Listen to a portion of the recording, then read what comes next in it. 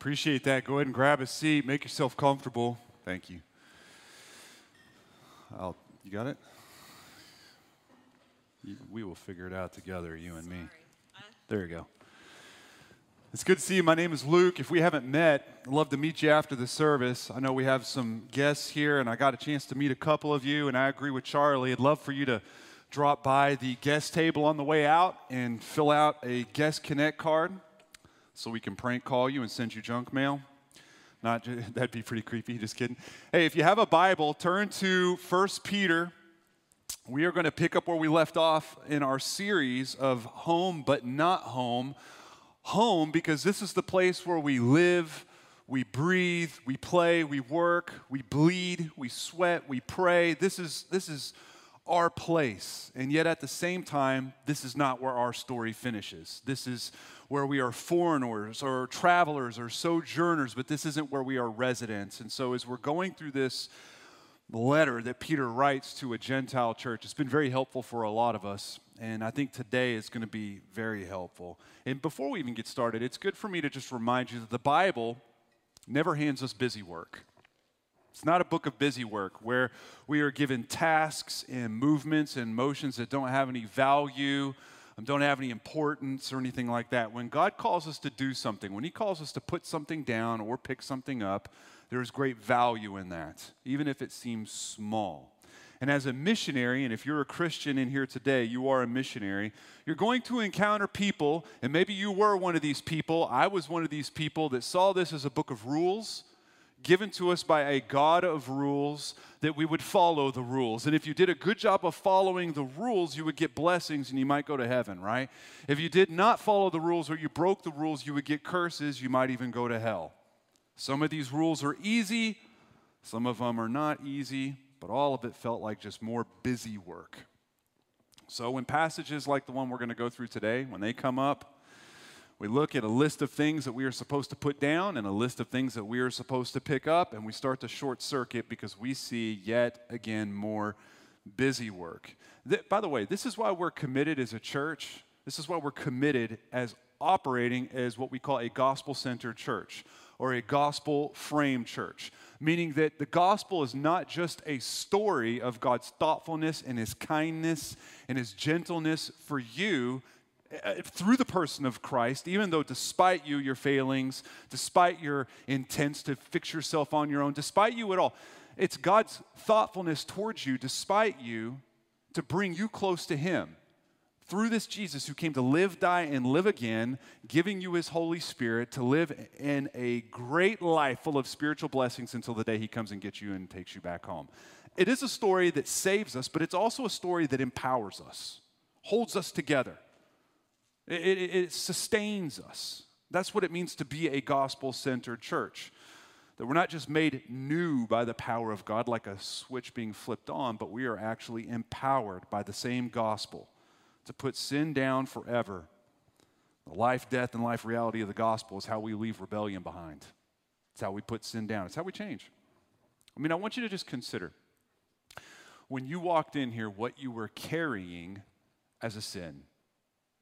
Maybe it's something that's pervasively walked with you for a long amount of time, something you've been coddling, a sin that you maybe have made accommodations for, negotiated with. Kind of like, I'll let you have this small room in the house, but if you promise not to leave the room, right? I'll accommodate, I'll even build my life around you, but you can't ruin me. Maybe it's that for you. Maybe it's something that's caused you a large level of shame, makes you feel kind of defeated and overwhelmed because you've had no fruit over this your whole life. Listen, my prayer is that today, through Peter's words, that you will see God in such a way that you treasure Jesus more than you do that sin.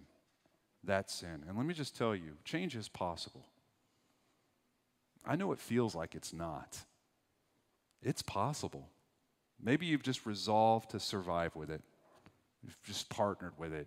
You've just thought, I guess this is just the way it is. I'm going to carry this with me for the rest of my life. Maybe I'll get seasons of victory. Maybe it will kind of decrease over time, but I think this is probably my lot. This is what I'll have. Maybe it's just too overwhelming. Let me just tell you, change is possible. It's possible. Let's look at 1 Peter 4. It's a very valuable passage. It's going to do all the heavy lifting for us today. We're going to jump into verse 1, and we're only going to do, I think, 11 verses. Yeah. This is God's word for us today, and you will see Christ, some of you, in a very different way today than you've seen him in the past. Peter says, "Since, therefore, Christ suffered in the flesh, arm yourselves with the same way of thinking. For whoever has suffered in the flesh has ceased from sin, so as to live for the rest of the time in the flesh, no longer for human passions, but for the will of God. For the time that is past suffices for doing what the Gentiles want to do, living in sensuality, passions, drunkenness, orgies, drinking parties, and lawless idolatry. With respect to this, they are surprised when you do not join them in the same flood of debauchery, and they malign you. But they will give an account to him who is ready to judge the living and the dead. For this is why the gospel was preached even to those who were dead, that though judged in the flesh, the way people are, they might live in the spirit the way God does. The end of all things is at hand. Therefore, be self-controlled and sober-minded for the sake of your prayers. Above all, keep loving one another earnestly, since love covers a multitude of sins. Show hospitality to one another without grumbling. As each has received a gift, use it to serve one another as good stewards of God's varied grace. Whoever speaks as one who speaks oracles of God. Whoever serves as one who serves by the strength that God supplies, in order that in everything God may be glorified through Jesus Christ. To him belong glory and dominion forever and ever. Amen." Here is a rough summary of what he just said. He says, although society's going to hate you for living differently, put sin down. Leave it behind you.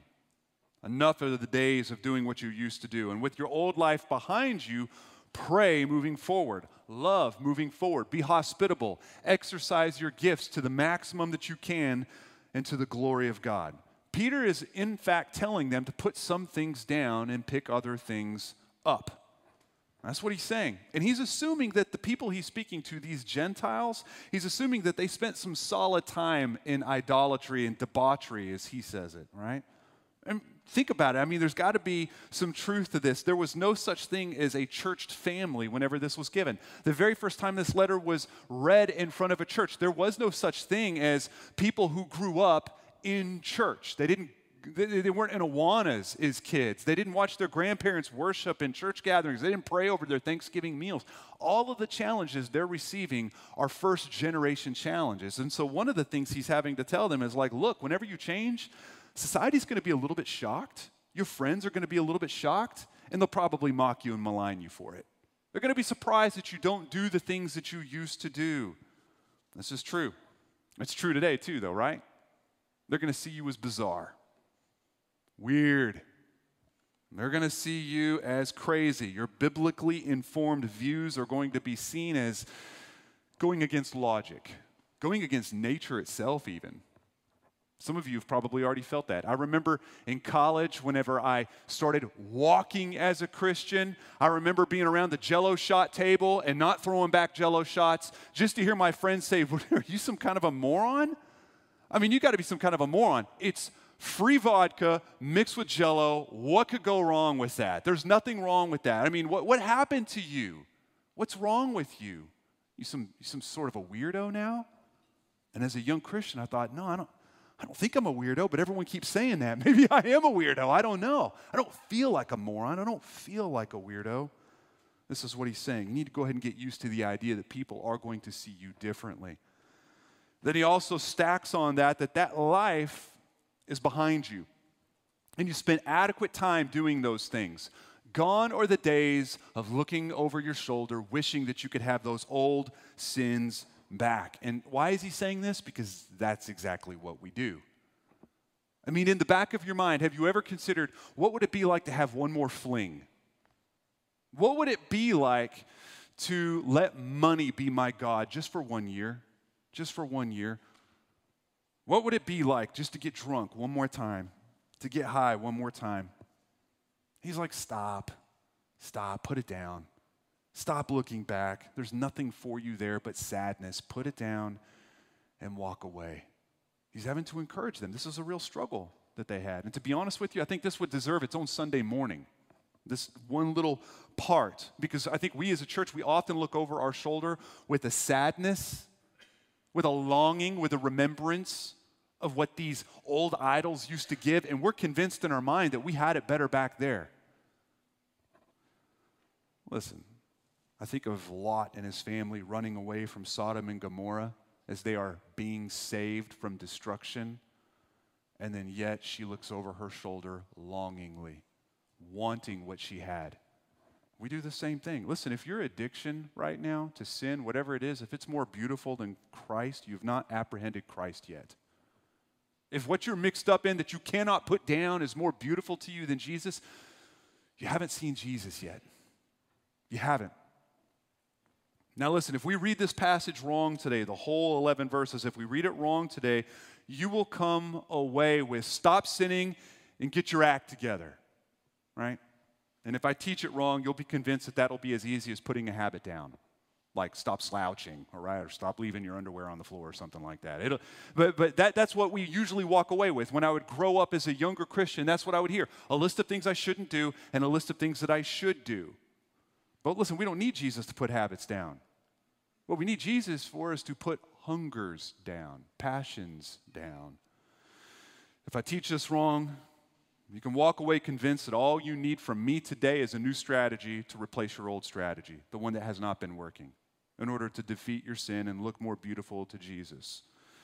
Like there's a magical plan floating around that will conquer this craving for sin that you've had.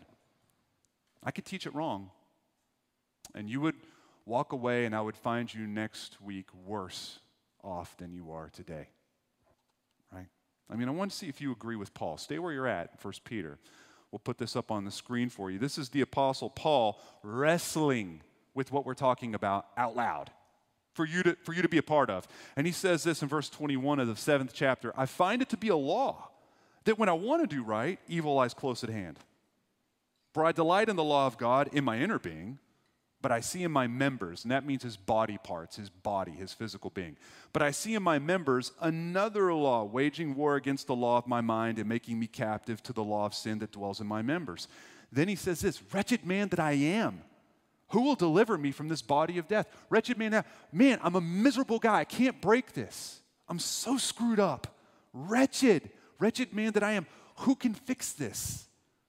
Who can fix this wrestling match that I keep having with sin? You see, Paul gets it. He gets this struggle of Christian growth. He wants to do right. He reads the same Bible that you're reading, and he looks at it and he says, it's good. It makes sense. And yet evil lies close at hand, and flesh overrules him. Like Paul, you and I, we see God's law, and we see it as better. I do. I listen to pastors preach. And when I hear them preach the Word of God, and when I read it in the Bible, it just looks right. It looks better. And when I see other men and other women walk under the admonitions of the Lord, and it looks attractive to me. It makes sense. It makes sense. And yet sin still tells me that I had it better without God. That actually God is the one that's holding me back. Listen, the strategies that you might be waiting for, they're not going to work.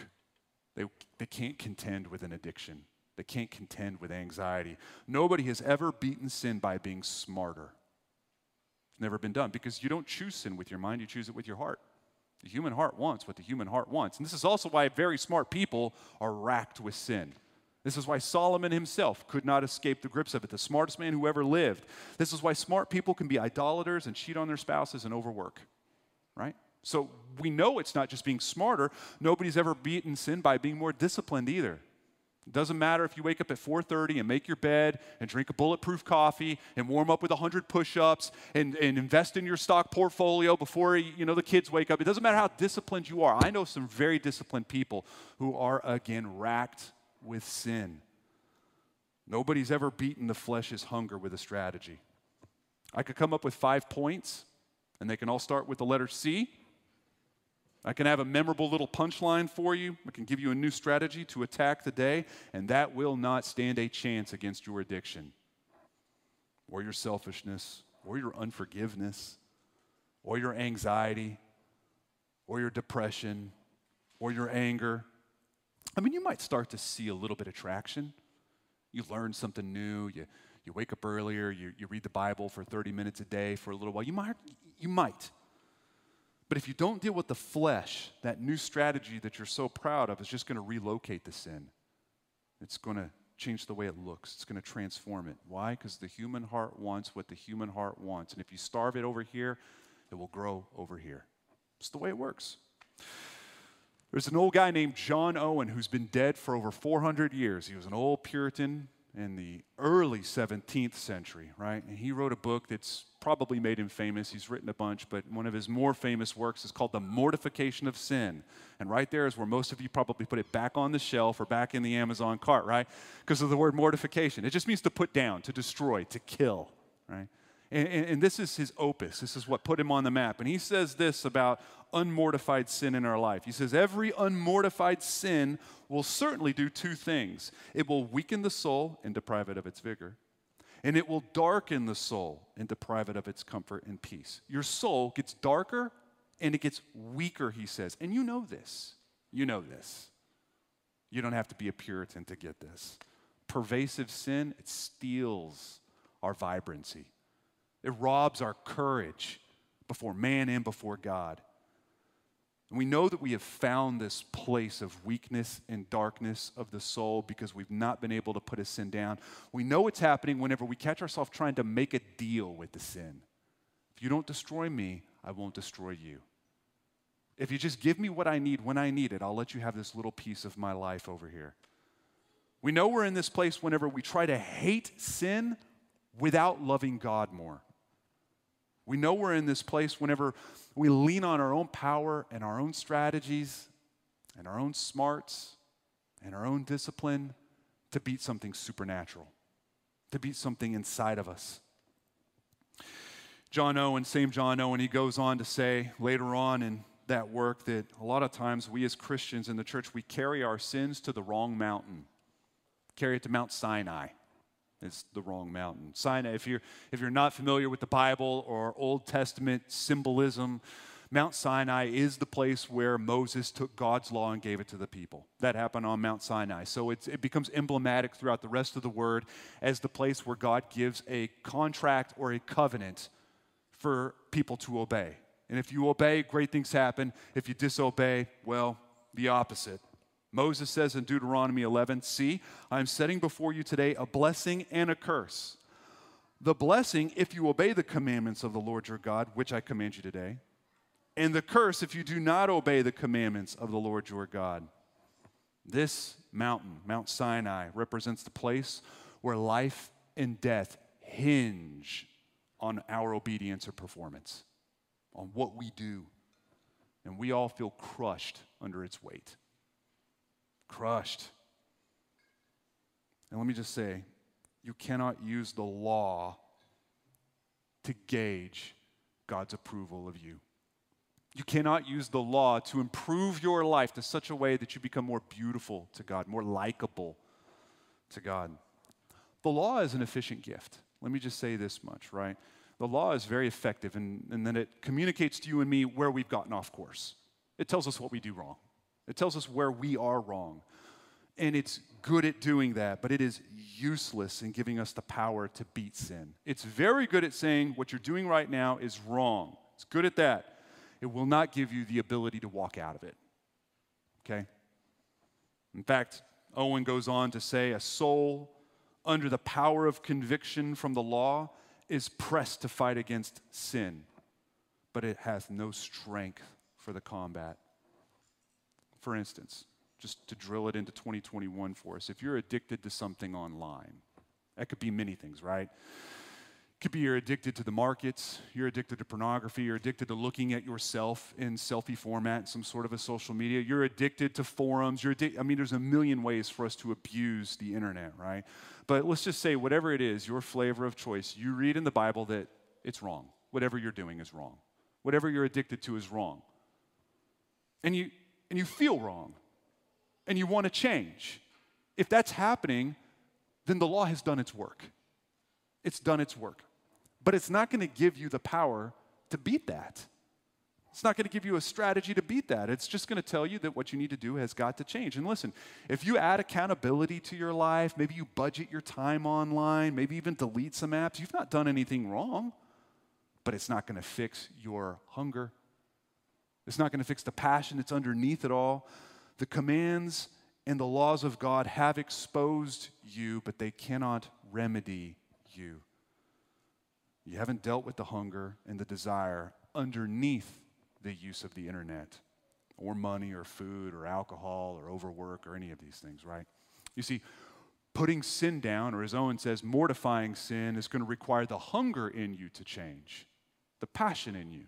It's going to require that to change. Listen, I spent a good many years wearing a rut down to Mount Sinai, like many of you, delighting in what I would hear as the pastor would preach it or as I read in my Bible study that morning, but I would find my body waging war against what I wanted, just as Paul says. I would feel crushed under this weight of not being able to change, broken, shamed. I would change my outward appearance in obedience, but I would never address the hunger that was underneath. As Tim Chester would say, it's like pulling the fruit of sin off of the tree and throwing it away without dealing with the branches that are holding it together or the trunk that's even holding the branches. It's dealing with the manifestation of the sin, but not what's behind the sin. I think this is why a lot of people go to a church service just like this.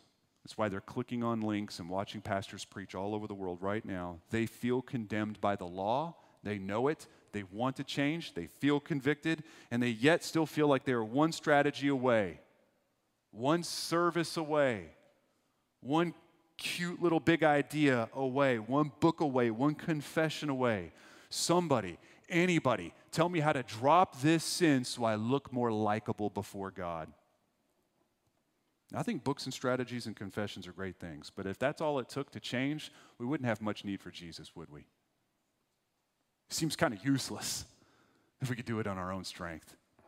Not necessary. But there's good news for you and me, really good news. We have a different mountain. It's not Mount Sinai. It's a different one, has a cross on it, sits outside of the city of Jerusalem. It's where they carted off criminals and villains and crushed them under the weight of the law, and yet that is where our sins were crushed under God's view. As Peter says, it's where love covers a multitude of sins. It's where our heroes suffered, not just to save you, but to give you power over what's been enslaving you. Not just to bring you close to the Father, but also to empower you to put sin down. Because Jesus perfectly satisfied the law. Well, let me just remind you, under Moses' dictate that we just read a minute ago, he deserved blessings, Jesus did. He didn't deserve a curse. He was the last person to deserve a curse, but he became a curse so that we would be made righteous. We talked about this in our men's meeting on Thursday morning a little bit. By the way, if you're a guy, if you're a man, and you would like to be in a men's meeting, we have a few seats left in that. I'd love for you to come up and talk to me afterward because we only have a couple seats left, but we'd love to have you in there. But we looked at Galatians 3. We'll put it up on the screen. Stay where you're at. Christ redeemed us from the curse of the law by becoming a curse for us. For it is written, cursed is everyone who is hanged on a tree. Here's a fact. Knowing this and the fact that Jesus became a curse for us, that leads us towards change. It leads us towards change, not busy work. Not busy work. In fact, there's this great word that's in the very beginning of our passage for today in 1 Peter. It's actually so small, we read right through it and we didn't even notice it. He says, since therefore Christ suffered in the flesh. That therefore right there is literally the hinge on which the whole passage turns. It's the door for the whole passage. I've heard wise people in school and outside of school say that whenever you see the word therefore in your Bible, you should look to see what it is there for, right? I know it's goofy, but you'll probably never forget it, right? Just like I haven't. But anytime you see therefore in the Bible, you have to see what exactly is it there for, because therefore is a phrase that connects a cause with an effect. It's a joining word that says A, B, and C, therefore D, E, and F. But it's not just a nothing word. It has value to it. In fact, Paul does the same thing in Romans 6. Stay where you're at. He says, for death he died to sin, once for all. But the life he lives to God. So you also, that's kind of a therefore-ish word, right? So you also must consider yourselves dead to sin and alive to God in Christ Jesus. Let not sin, therefore, there it is again, therefore, reign in your mortal body to make you obey its passions. Jesus became a curse for you and for me and suffered to beat our addictions. Therefore, we arm ourselves with the same mindset, leaving rebellion in the past and exhausting our lives for his glory from here on out, right? And one of the things he says is we're to arm ourselves with the same mind of Christ as he suffered for us on the cross. What does that mean to arm yourself with something? To arm yourself with a piece of knowledge, right? I think it means to not just know it, but to have it at the ready, like an app that is open, right? Just ready for you anytime you need it. If I were to say, by the way, I do not have a gun on me, okay? But if I were to say, hey, I have a gun, there's a difference between me having it, and if you're uncomfortable with guns, pretend I just said pepper spray, right? Work real hard. If I said I have a gun, but it's really locked up in my safe in my house, that's one thing. But if I say I have a gun and I'm armed with it, that's a very different thing, right? It's at the ready, because I'm armed. What he's saying is arm yourself. Don't just know something. Be armed with that knowledge. Have it at the ready. Have it at the quick. Have that app open. There is a difference. We have truth many times, and many times we are not armed with it. This is why you can know that God is powerful. I know that God is powerful. I have that truth, yet I'm anxious all the time, and I can't sleep.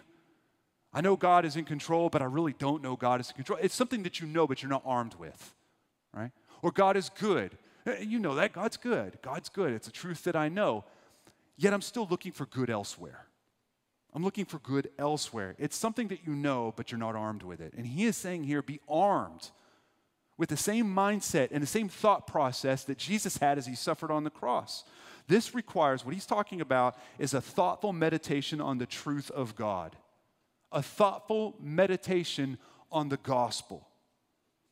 It reminds us that we are free from sin's enslaving power, that we can change, that we don't have to obey the passions of our flesh. We don't have to. It's how we build a life of treasuring Jesus more and more and more and hating our sin more and more and more. We meditate on what God has done for mankind through the person of Jesus. We read about it. We think about it. We journal about it. We sing about it. We celebrate. We put it in our speech back and forth as we talk back and forth. We apply it to each other. We teach it to our kids. We meditate on it day and night, day and night. This is what it means. It's how we build a different life. Friends, listen, when you catch yourself calculating how much sin you can get away with, which is a real calculation we make, consider the one who became a curse so that you'd become righteous. And then ask yourself, how can I do this? How can I continue to sin like this? You know, Paul had to write to some Christians that had a kind of a goofy question, but no less goofy than the fact that I hear it still today. Well, what is so bad if grace comes because we sin, then why not just sin more and have more grace come? I mean, if God loves me no matter what, and I can't look worse to him even if I sin, then why not just do whatever I feel like doing? And so Paul writes to them, let not sin therefore reign in your mortal body. Did you see the therefore there? To make you obey its passions. Do not present your members to sin as instruments of unrighteousness, but present yourselves to God as those who have been brought from death to life, and your members to God as instruments for righteousness. For sin will have no dominion over you, since you are not under the law, but under grace. In partnering with sin, accommodating sin, are we really willing to just add punches to Christ as he suffered? Are you willing? Are we willing to put our hands around his throat? To mock him? To laugh at him? To add pain and shame to that week of pain and shame that he had? Are we willing to disregard his suffering and the value and the goal of his suffering? Are we willing to do that? The most powerful motive to fighting temptation is to adore the suffering servant who drew us close despite us, to meditate on it, to think about it, to read about it, to memorize it, to sing, to celebrate. Romans 7:24, I'm going to go back to the last thing that Paul said. He said, "Wretched man that I am, who will deliver me from this body of death?" I'm screwed up, and I don't know what to do. I keep trying to do good, and evil is close at hand. I keep trying to beat this thing, and I just keep picking it back up. I can't put it down without picking it back up. Who will change this? Who will save me? The very next sentence, thanks be to God through Jesus Christ our Lord. Thanks be to God. Our motivation to stop sinning, it's not going to be found at Mount Sinai. It's going to be found at the cross. And our incentive to live a holy life is not going to be based on fear. It's going to be based on love. Look on the love of God. Look on the love of God. That he'd be a curse to awaken you. Look at how much he has loved you. And when you calculate how much compromise you can get away with, consider David's men. What I mean is I want you to pray for a sharper radar. I know that there's a lot of people that they're struggling with this active, pervasive sin in their life because they've gotten to where they can't see it anymore. They've given so much room to it for so much time, it's not sharp. They've grown calluses. They don't feel like they used to. So that sin has taken root and it's just running its course. And when other people talk about sin, you don't even see it anymore. There's this cool passage in 2 Samuel. 2 Samuel is my favorite book in the Bible. I know it sounds odd, but I love the story of David and this moment where David is moving from cave to cave while he is hotly pursued.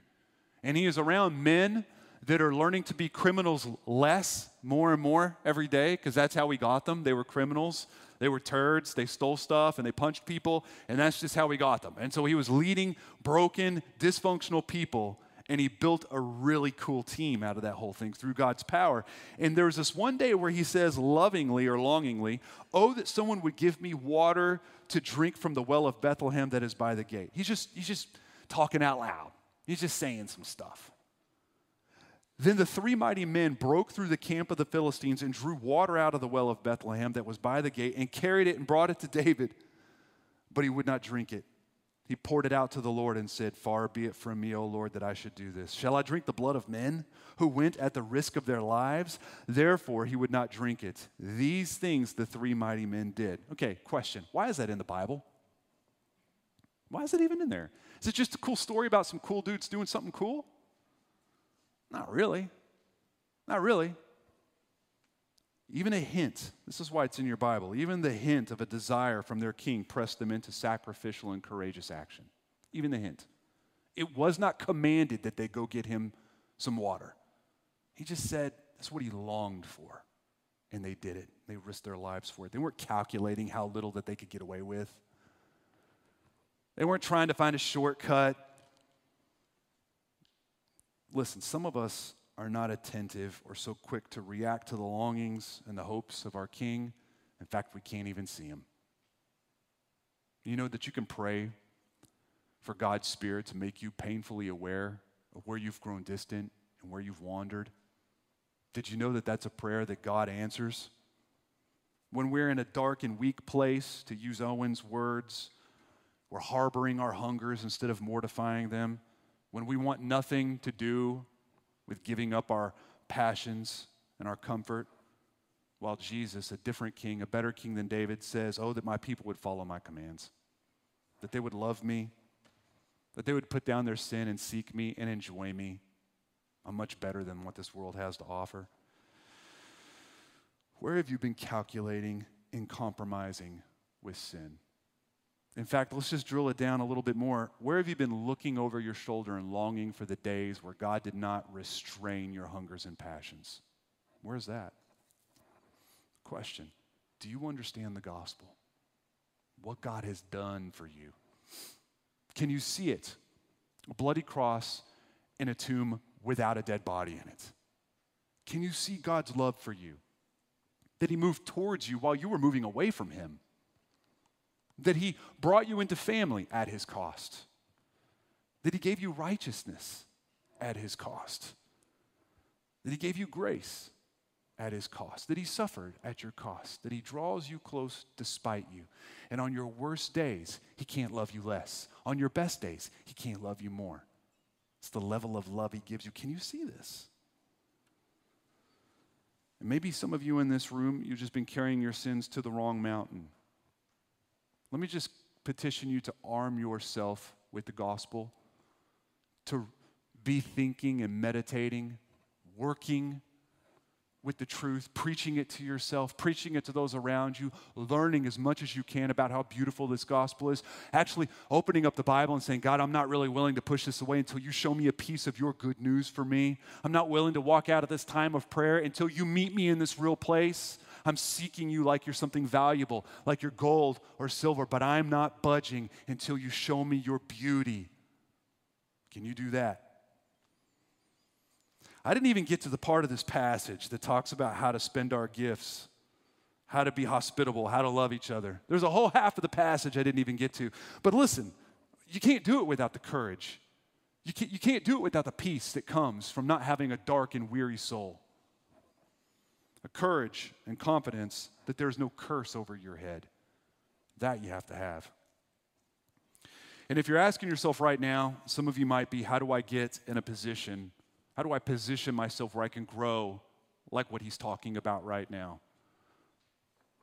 I think our missional communities, to be more specific, our DNA groups, are probably the best way for you to start posturing yourself for more ready action like this. And I know this seems like something I stick in most sermons.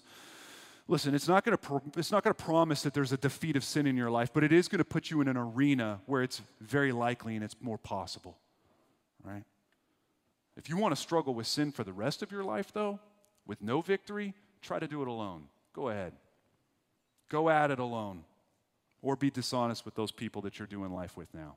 Either one will get you in a life cycle of dealing with the same boringly predictable sins for the rest of your life. I think some of us already know this, which is why we are not doing life closely with others. It's not your schedule. Come on. You're not the president. It's not your schedule. Stop hiding behind the calendar. It's that you don't want to invest that kind of energy in someone else, and you don't want anyone pushing doors open in your life. You don't want anyone investing that energy in your life. But let me just petition you. Get in a relationship with someone in a tight proximity where they know you deeply and you know them deeply. If you want to grow, be known deeply and know others deeply. I think that's best done in community. And listen, some of you, as we're finishing right now, some of you are skeptical about Christianity. You're checking it out, not sure about it. Maybe you grew up in it and it's losing its luster. Been there. But let me ask you, is your view of Christianity one where rules just need to be followed?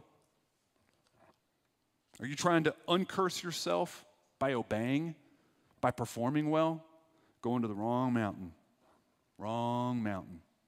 Jesus became your curse so that you'd become his righteousness. Jesus became your curse. He became what you deserved so that you'd become what he deserved. It's a story of grace. It's a story of the gospel. If you give yourself to it, if you turn and repent and move towards him. I'm going to pray for you here in a moment, but go ahead and stand up with me. We're finishing this part of our service now. Randy, could you see if somebody would get this? Maybe someone's already gotten these. We're going to take communion together as we kind of segue into our musical worship. And they're going to give you instruction whenever they get up here. Listen, if you're a Christian, you don't even have to be a part of Legacy, but if you're a Christian, I invite you to take communion with us. If you're not a Christian, don't worry about it, right? There's nothing magical in this. We got a good deal on Amazon for them. They're nothing special. They're rip and sip cups that have like less than 1.2 ounces of juice and a wafer with zero taste to it, right? That's all it is, and yet it's much more than that for us. This is the common meal that we all gather around every week. This meal right here, which is in remembrance of what God has done, and it's looking forward with longing to what he is doing. So if you need one of these, go ahead and raise your hand, and this good-looking guy's going to hand you one if you want to take one. We've got a few on this side, bud. On the other side. And some of these you have to work a little bit, but I promise it's worth it. You just got to pull. It has 2 lids. You'll figure it out. Y'all are all smarter than me. You'll figure it out. And what we're going to do is we're going to pray together as a church as we take this. And like I said, if you're a guest or a skeptic or a searcher, I'm going to pray for you as well as we move through this. Don't worry about taking this with us. So, Father, we thank you for this morning. And I thank you that this Bible became something more than busy work and rules to me. But it became a story, a big story of your pursuit of mankind. You're a God of mission. You have a mission, and the church is on it. Lord, that you love us so much that you would pursue us to the extent that you did. Who is man that you are thoughtful of him? But you are. And you found us all misbehaving. You found me acting like a turkey. You found me doing everything that I was taught not to do.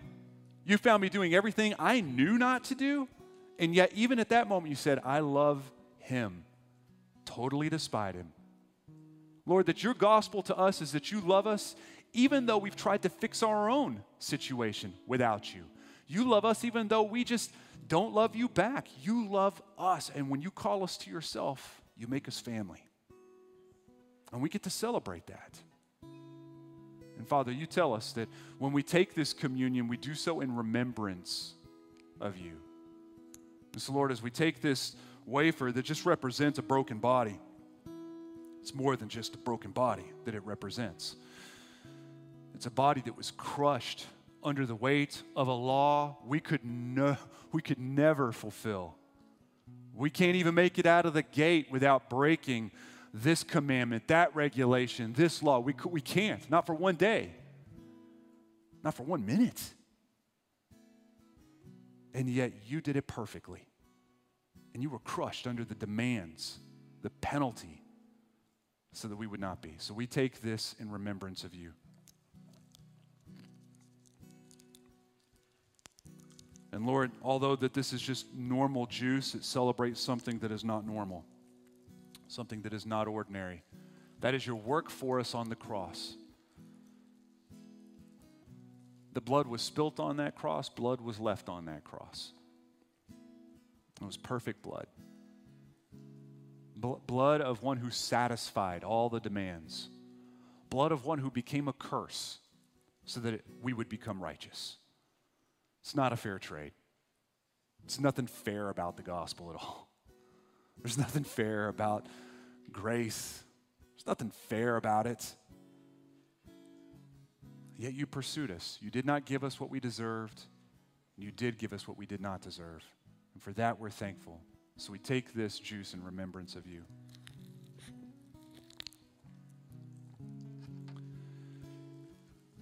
And so, Lord, we thank you for ministering to us in this moment. We pray right now, Father, that your Holy Spirit would show us with a glaring intensity where it is that we've been harboring sin in our life, where we've been tolerating sin, where we've been dishonest with ourselves and dishonest with others, where we have harbored and collected sin, making a deal with sin, cohabitating with it, partnering with it, investing in it, and have maybe just gotten so dull that we don't see it like we used to. We just ask that your Spirit would not just show us what it is, but give us the power to put it down. That your Spirit would remind us and refresh repeatedly in different ways, in fresh and new ways, the story of God for us. Lord, I'm unsatisfied leading in a church that just hates sin and sin more without loving you more and more and more. So that's what we ask for, is a church that is just in love with you. In love with you. The sin becomes distasteful because our diet is changed. And Father, I pray for those in this room and those who are watching online, who are just checking this out. They're likely to find themselves where I found myself many years ago. Just a God of rules giving us a book of rules and a whole lot of busy work. Lord, that your Holy Spirit would change our hearts to where we see differently and we respond differently. There was a day where you took my heart of stone out and you replaced it with a heart of flesh where I could feel, and I could respond. And that's what we're asking for now, not just in Legacy, but in every place this morning, that you would change hearts.